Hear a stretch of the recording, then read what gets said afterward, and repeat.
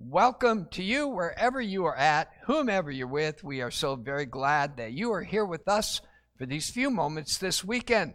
Before we jump into our teaching, I do want to invite you to join me in a moment of silent prayer as we lift up our friends in the Ukraine and ask God to intervene in that very difficult situation. Would you join me now in a moment of silent prayer?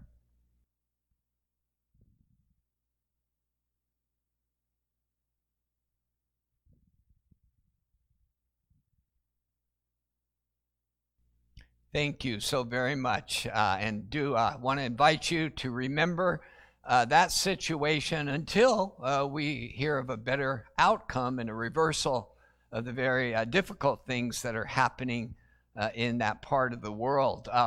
Before we jump into our teaching, I do want to remind you of this wonderful resource called the YouVersion. It's got all kinds of translations of the Bible, wonderful reading plans, video clips. You can search by just about any topic that is of interest to you, and you will find what the Bible has to say about that. Also, if you look in events, search for Arlington FM, you will find a complete set of notes for this weekend's message. I do want to also direct you to our podcast. When you're in your podcast player, just search for Arlington FM Church, and there you will find all of our content for just about most of the series that we have done here at the church. We are in a two-part series that we're calling When Faith Works. And I hope you were able to join us last week. If not, again, you can reference that message. But, it's the idea that when our faith is working, it invites all kinds of amazing things into our lives. This is what God really is looking for in the hearts of people. You go all the way back to Abram in the Old Testament, and when God recognized that Abraham had faith. In fact, we're told that Abram had this revelation.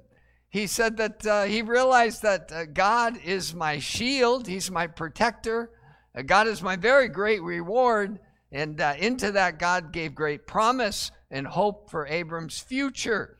And see, that's the kind of promise and presence of God that comes into our lives when we have a faith that works. Jesus commended people for that kind of faith. In fact, he said that was often the source of their healing and their freedom and their liberty. And he spoke to people who pressed through barriers. A woman who had been ill for 12 years, suffered much under every physician. And when she saw Jesus, her faith awoke, and she made a way to him. She pressed through the crowd. And when she touched him and received healing, Jesus sought her out, looked her in the eye, and he said, "Woman, your faith has made you well." There was one great story of a group of friends who had a disabled friend.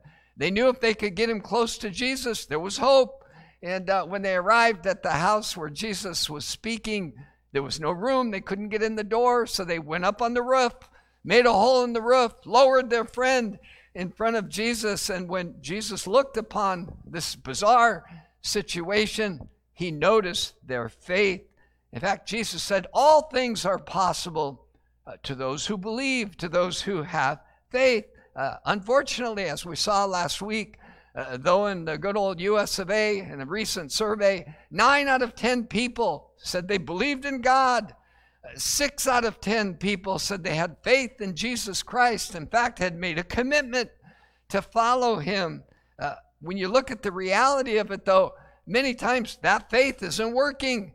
Belief in God, faith in Jesus Christ is not working the way that it should. It's not releasing the promise and the power and the presence of God into their lives. And so we ask the question, well, why is that?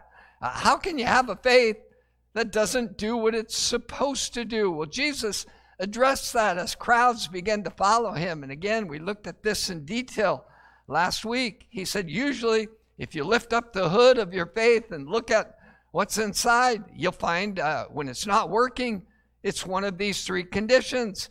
There's either hard soil, which would indicate an unreceptive or an unresponsive heart to the voice and the leadership of God. He said then there's a dry soil, or soil that's got too many rocks in it. And this would represent a heart that has mixed motives, kind of into God, but kind of into my own thing. And then thirdly, kind of close on the heels of that, Jesus said some faith doesn't flourish because there's too much clutter. There's too many divided interests, cares, concerns, and worries. And Jesus ended this profound teaching on the kind of faith that worked by giving us a remedy for whatever the condition of our hearts are that might be hindering our faith response to God. He said, therefore, consider carefully how you listen. Whoever has will be given more. Whoever does not have, even what they think they have will be taken from them. And so here's a good question. Bring you back to the essence of this remedy. Are you good at listening? When you think about your own listening habits, is it kind of like this? You're distracted. Your interests are divided.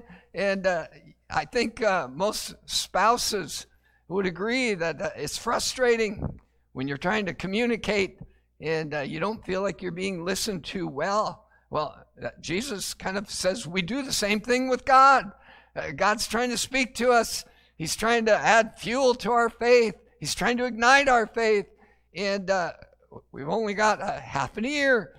We're not really listening to the full message. Consider carefully how you listen. Well, as we go into this part 2 of when faith works, I would encourage you, listen carefully to what God wants to say to you about enlivening and igniting your faith so that it really does bring the power and the presence of God into all of your circumstance. This comes from one of Jesus' closest followers. In fact, many people saw Peter as the representative disciple.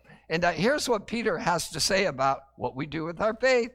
He says, first in 2 Peter chapter 1, verse 3, Christ's divine power has given us, if we believe in him, everything that we need for a godly life. Think about that when you're struggling to live out your faith.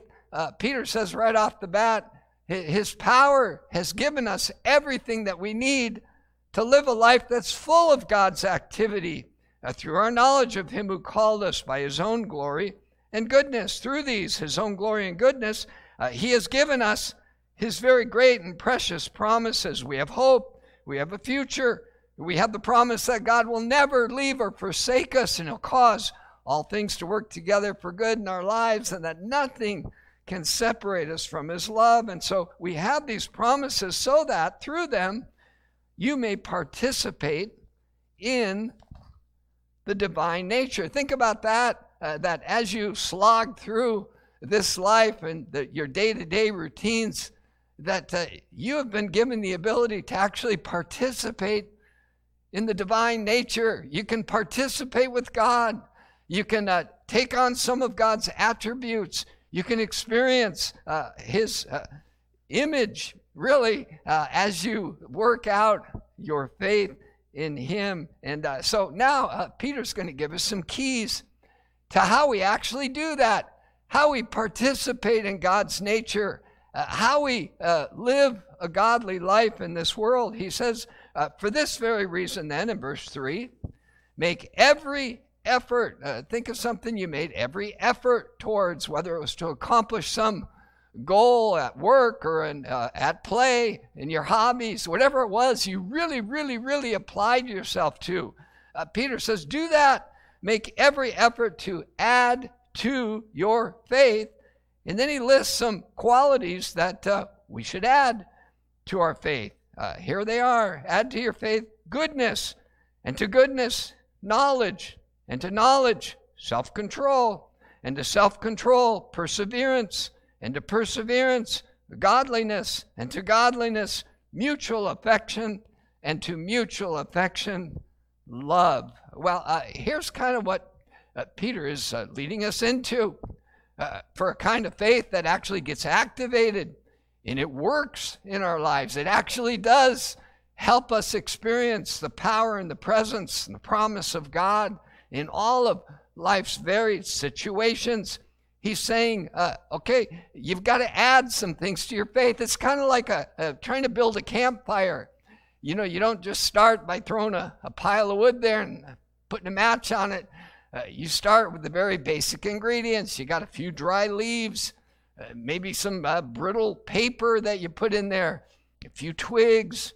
You build yourself a nice little cone, and then you light the most ignitable part of that, and that dry paper.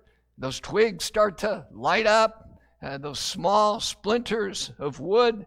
But then you know that once you have fire, you got to quickly add some fuel to it. You got to add some slightly bigger splinters of wood, maybe a few branches, and then eventually you build your way up to a roaring fire. Well, Peter says our faith is like that. You've got this spark. You're like those 9 out of 10 who believe in God, those 6 out of 10 who say you've committed your life to Christ. And Peter says, okay, you've got a flame of faith there, but there's some things you have to add to it. It's kind of like this picture. This guy, you're standing there looking at all of creation, pondering the reality of God and the revelation of God in Jesus Christ, and you say, you know what? I believe that. I have faith. And you have to add some things to that, Peter says. If you want your faith to come alive, if you want it to start working for you and powerfully inviting the divine nature, God, to participate in your life, you have to add some things. And he says, so make every effort to add to your faith goodness. That seems like a very basic quality to add to our lives. The quality of goodness, it literally means moral excellence. It's the opposite of going through life with mixed motives. Every encounter you have with people, there's a series of agendas you go through in your mind. And Peter is saying, look, we don't have to react that way. We don't have to live that way. We can make a choice. I'm going to be a good person. It's interesting when Paul was writing one of his letters, he was talking about his good friend Timothy, his protege, whom he had mentored. And he said these words about Timothy. He says, I have no one else like him who will be genuinely concerned for your interest. That's quite a statement of all the people Paul knew and all the folks he had mentored and poured life into. He says, look, I want to hold Timothy up as an example of what a good person looks and acts like. He'll be genuinely concerned for the interests of others. You know what you mean when you say, she's a good person. She cares. Does she do anything she could to help you? It's what you mean when you say, well, so-and-so is my good friend. You're saying they're trustworthy. They're dependable. You can lean on them. I combed back through my life as I was thinking of this choice to be good. And I think of one woman in our congregation. She sat right there every week until she passed away at the age of 90-something.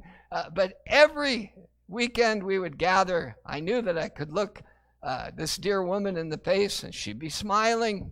She'd be encouraging me. As I walked by her after the service, she would always have something kind and encouraging to say, and she was truly a good person. And Peter is saying, look, if you want your faith to begin to work for you, come alive in your life, if you want that belief you have in God, that faith in Jesus Christ to begin to release the power of God, one of the ways you can do that is put the kindling of goodness and make every effort to live a life that is good. And he says, and to your goodness, add knowledge. And so knowledge would be someone who's made a decision. I'm not just going to believe in Jesus and let my knowledge of him stop there.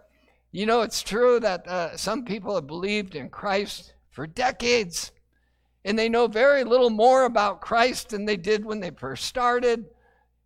What is Jesus like? What does he value? What are his priorities? The Bible says Jesus Christ is the same yesterday, today, and forever. So the same Jesus you read about in the Gospels, he's like that today. And acquire the knowledge of what matters most to him is part of how we stimulate and activate our faith. What mattered most to Christ can matter most to me.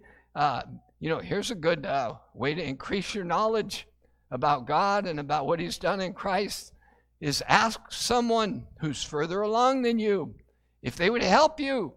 Share some of their knowledge. What have they learned about Christ over the years?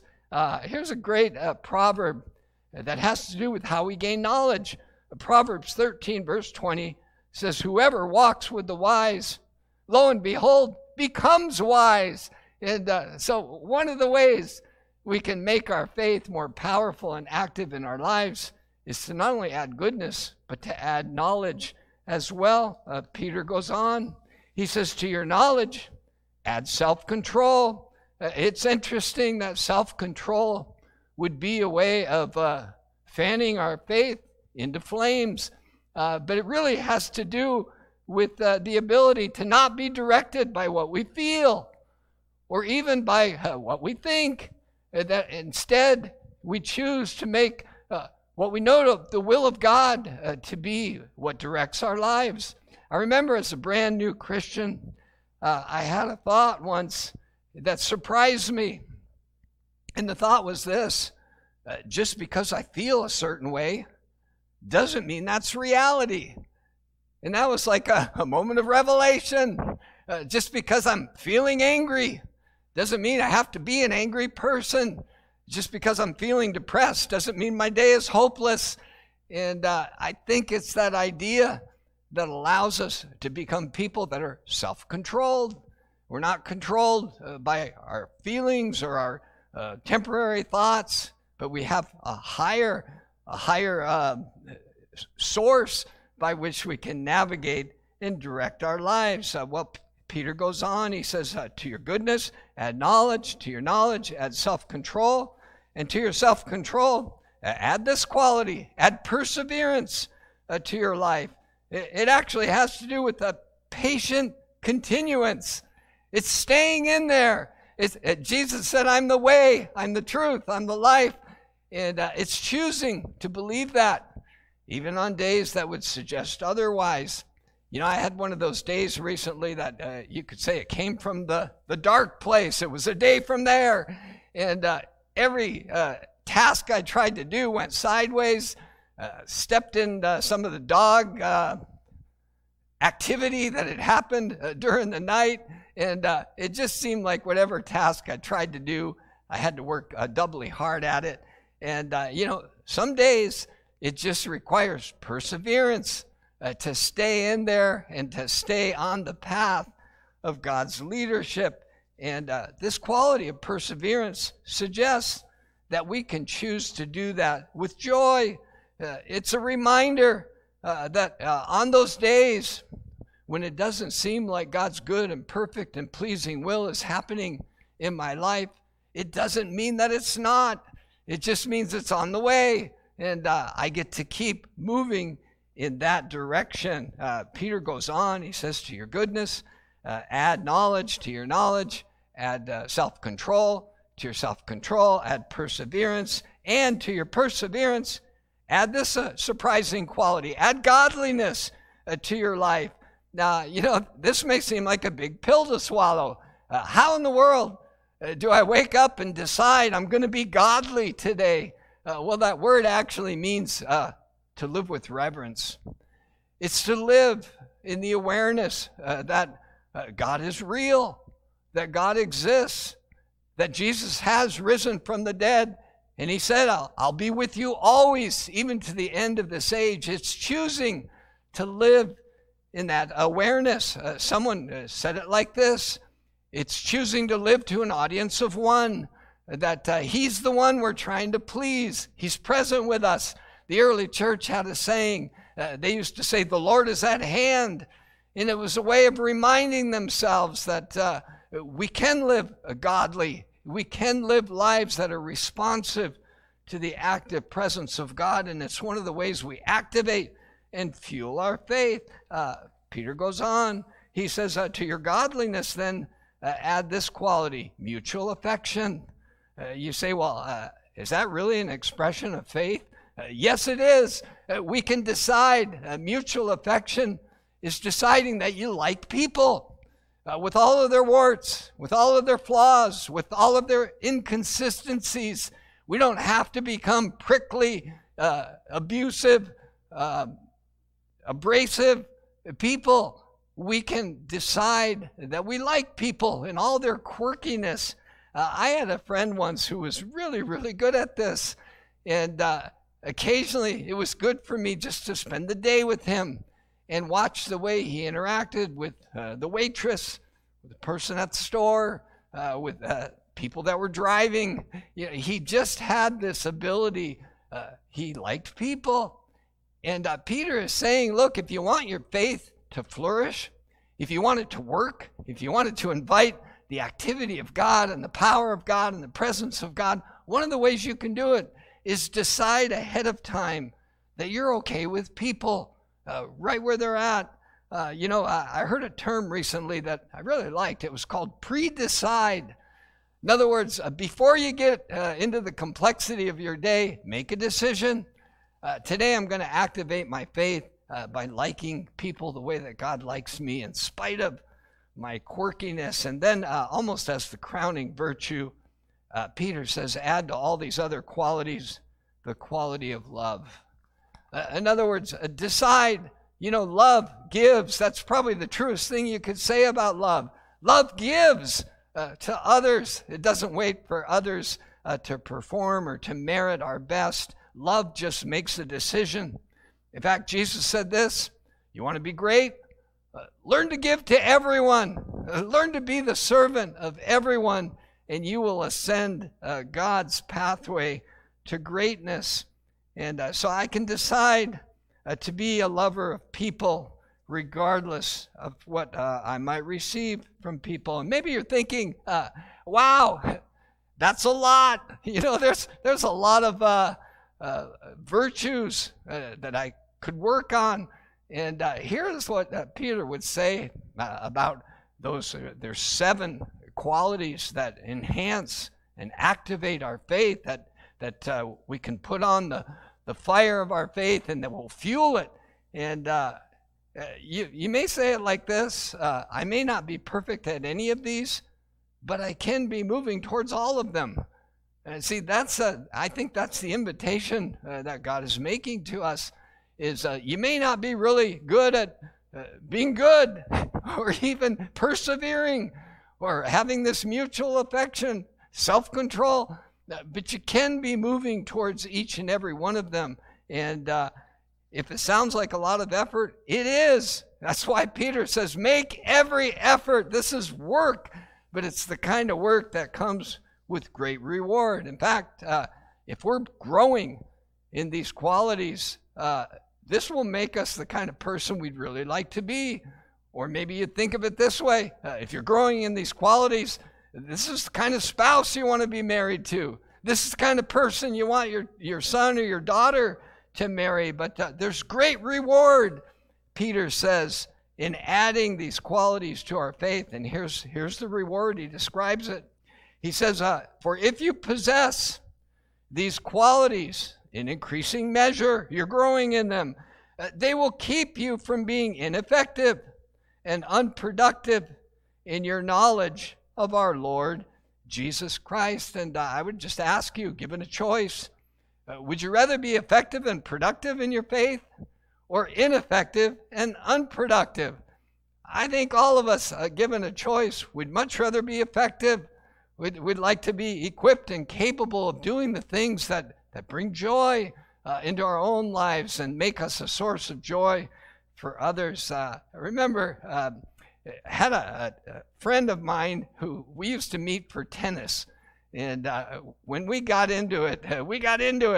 And we had a lot of fun competing against each other. And one week we met. I was actually on a 3-day fast. And I don't know why, but that particular day, being without food, my mind was razor sharp. And it felt like on the tennis court, anything I wanted to do, I could pull it off.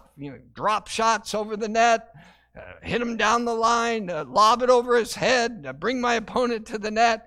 Whatever it was, we laughed with each other about how effective my game was. And, that's a silly illustration, but God wants you to be effective in your faith.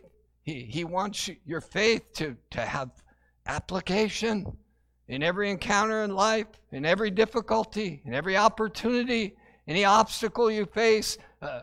He wants you to have the kind of faith that can move mountains and invite the promise and the presence of God. And adding these qualities, Peter said, is one of the ways we'll do that. He finishes his thoughts.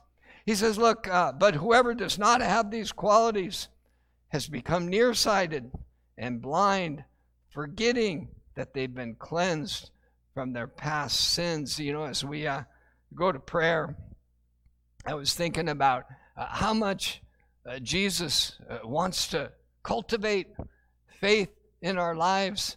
And when he sees us, we have this flicker of hope. We have this small degree of faith, but it's not really working. It's not moving the mountains out of our lives. It's not giving us great hope and optimism and bringing the healing power and presence of God into all of our circumstance. When Jesus notices that, he doesn't judge it at all. He actually wants to try to kindle it, stir it up, fan it into flames. In fact, I hear this statement made about him, Matthew chapter 12, verse 20. It says, a bruised reed, something that's bent on the point of breaking, he will not break. And then this wonderful statement, and a smoldering wick, he will not snuff out.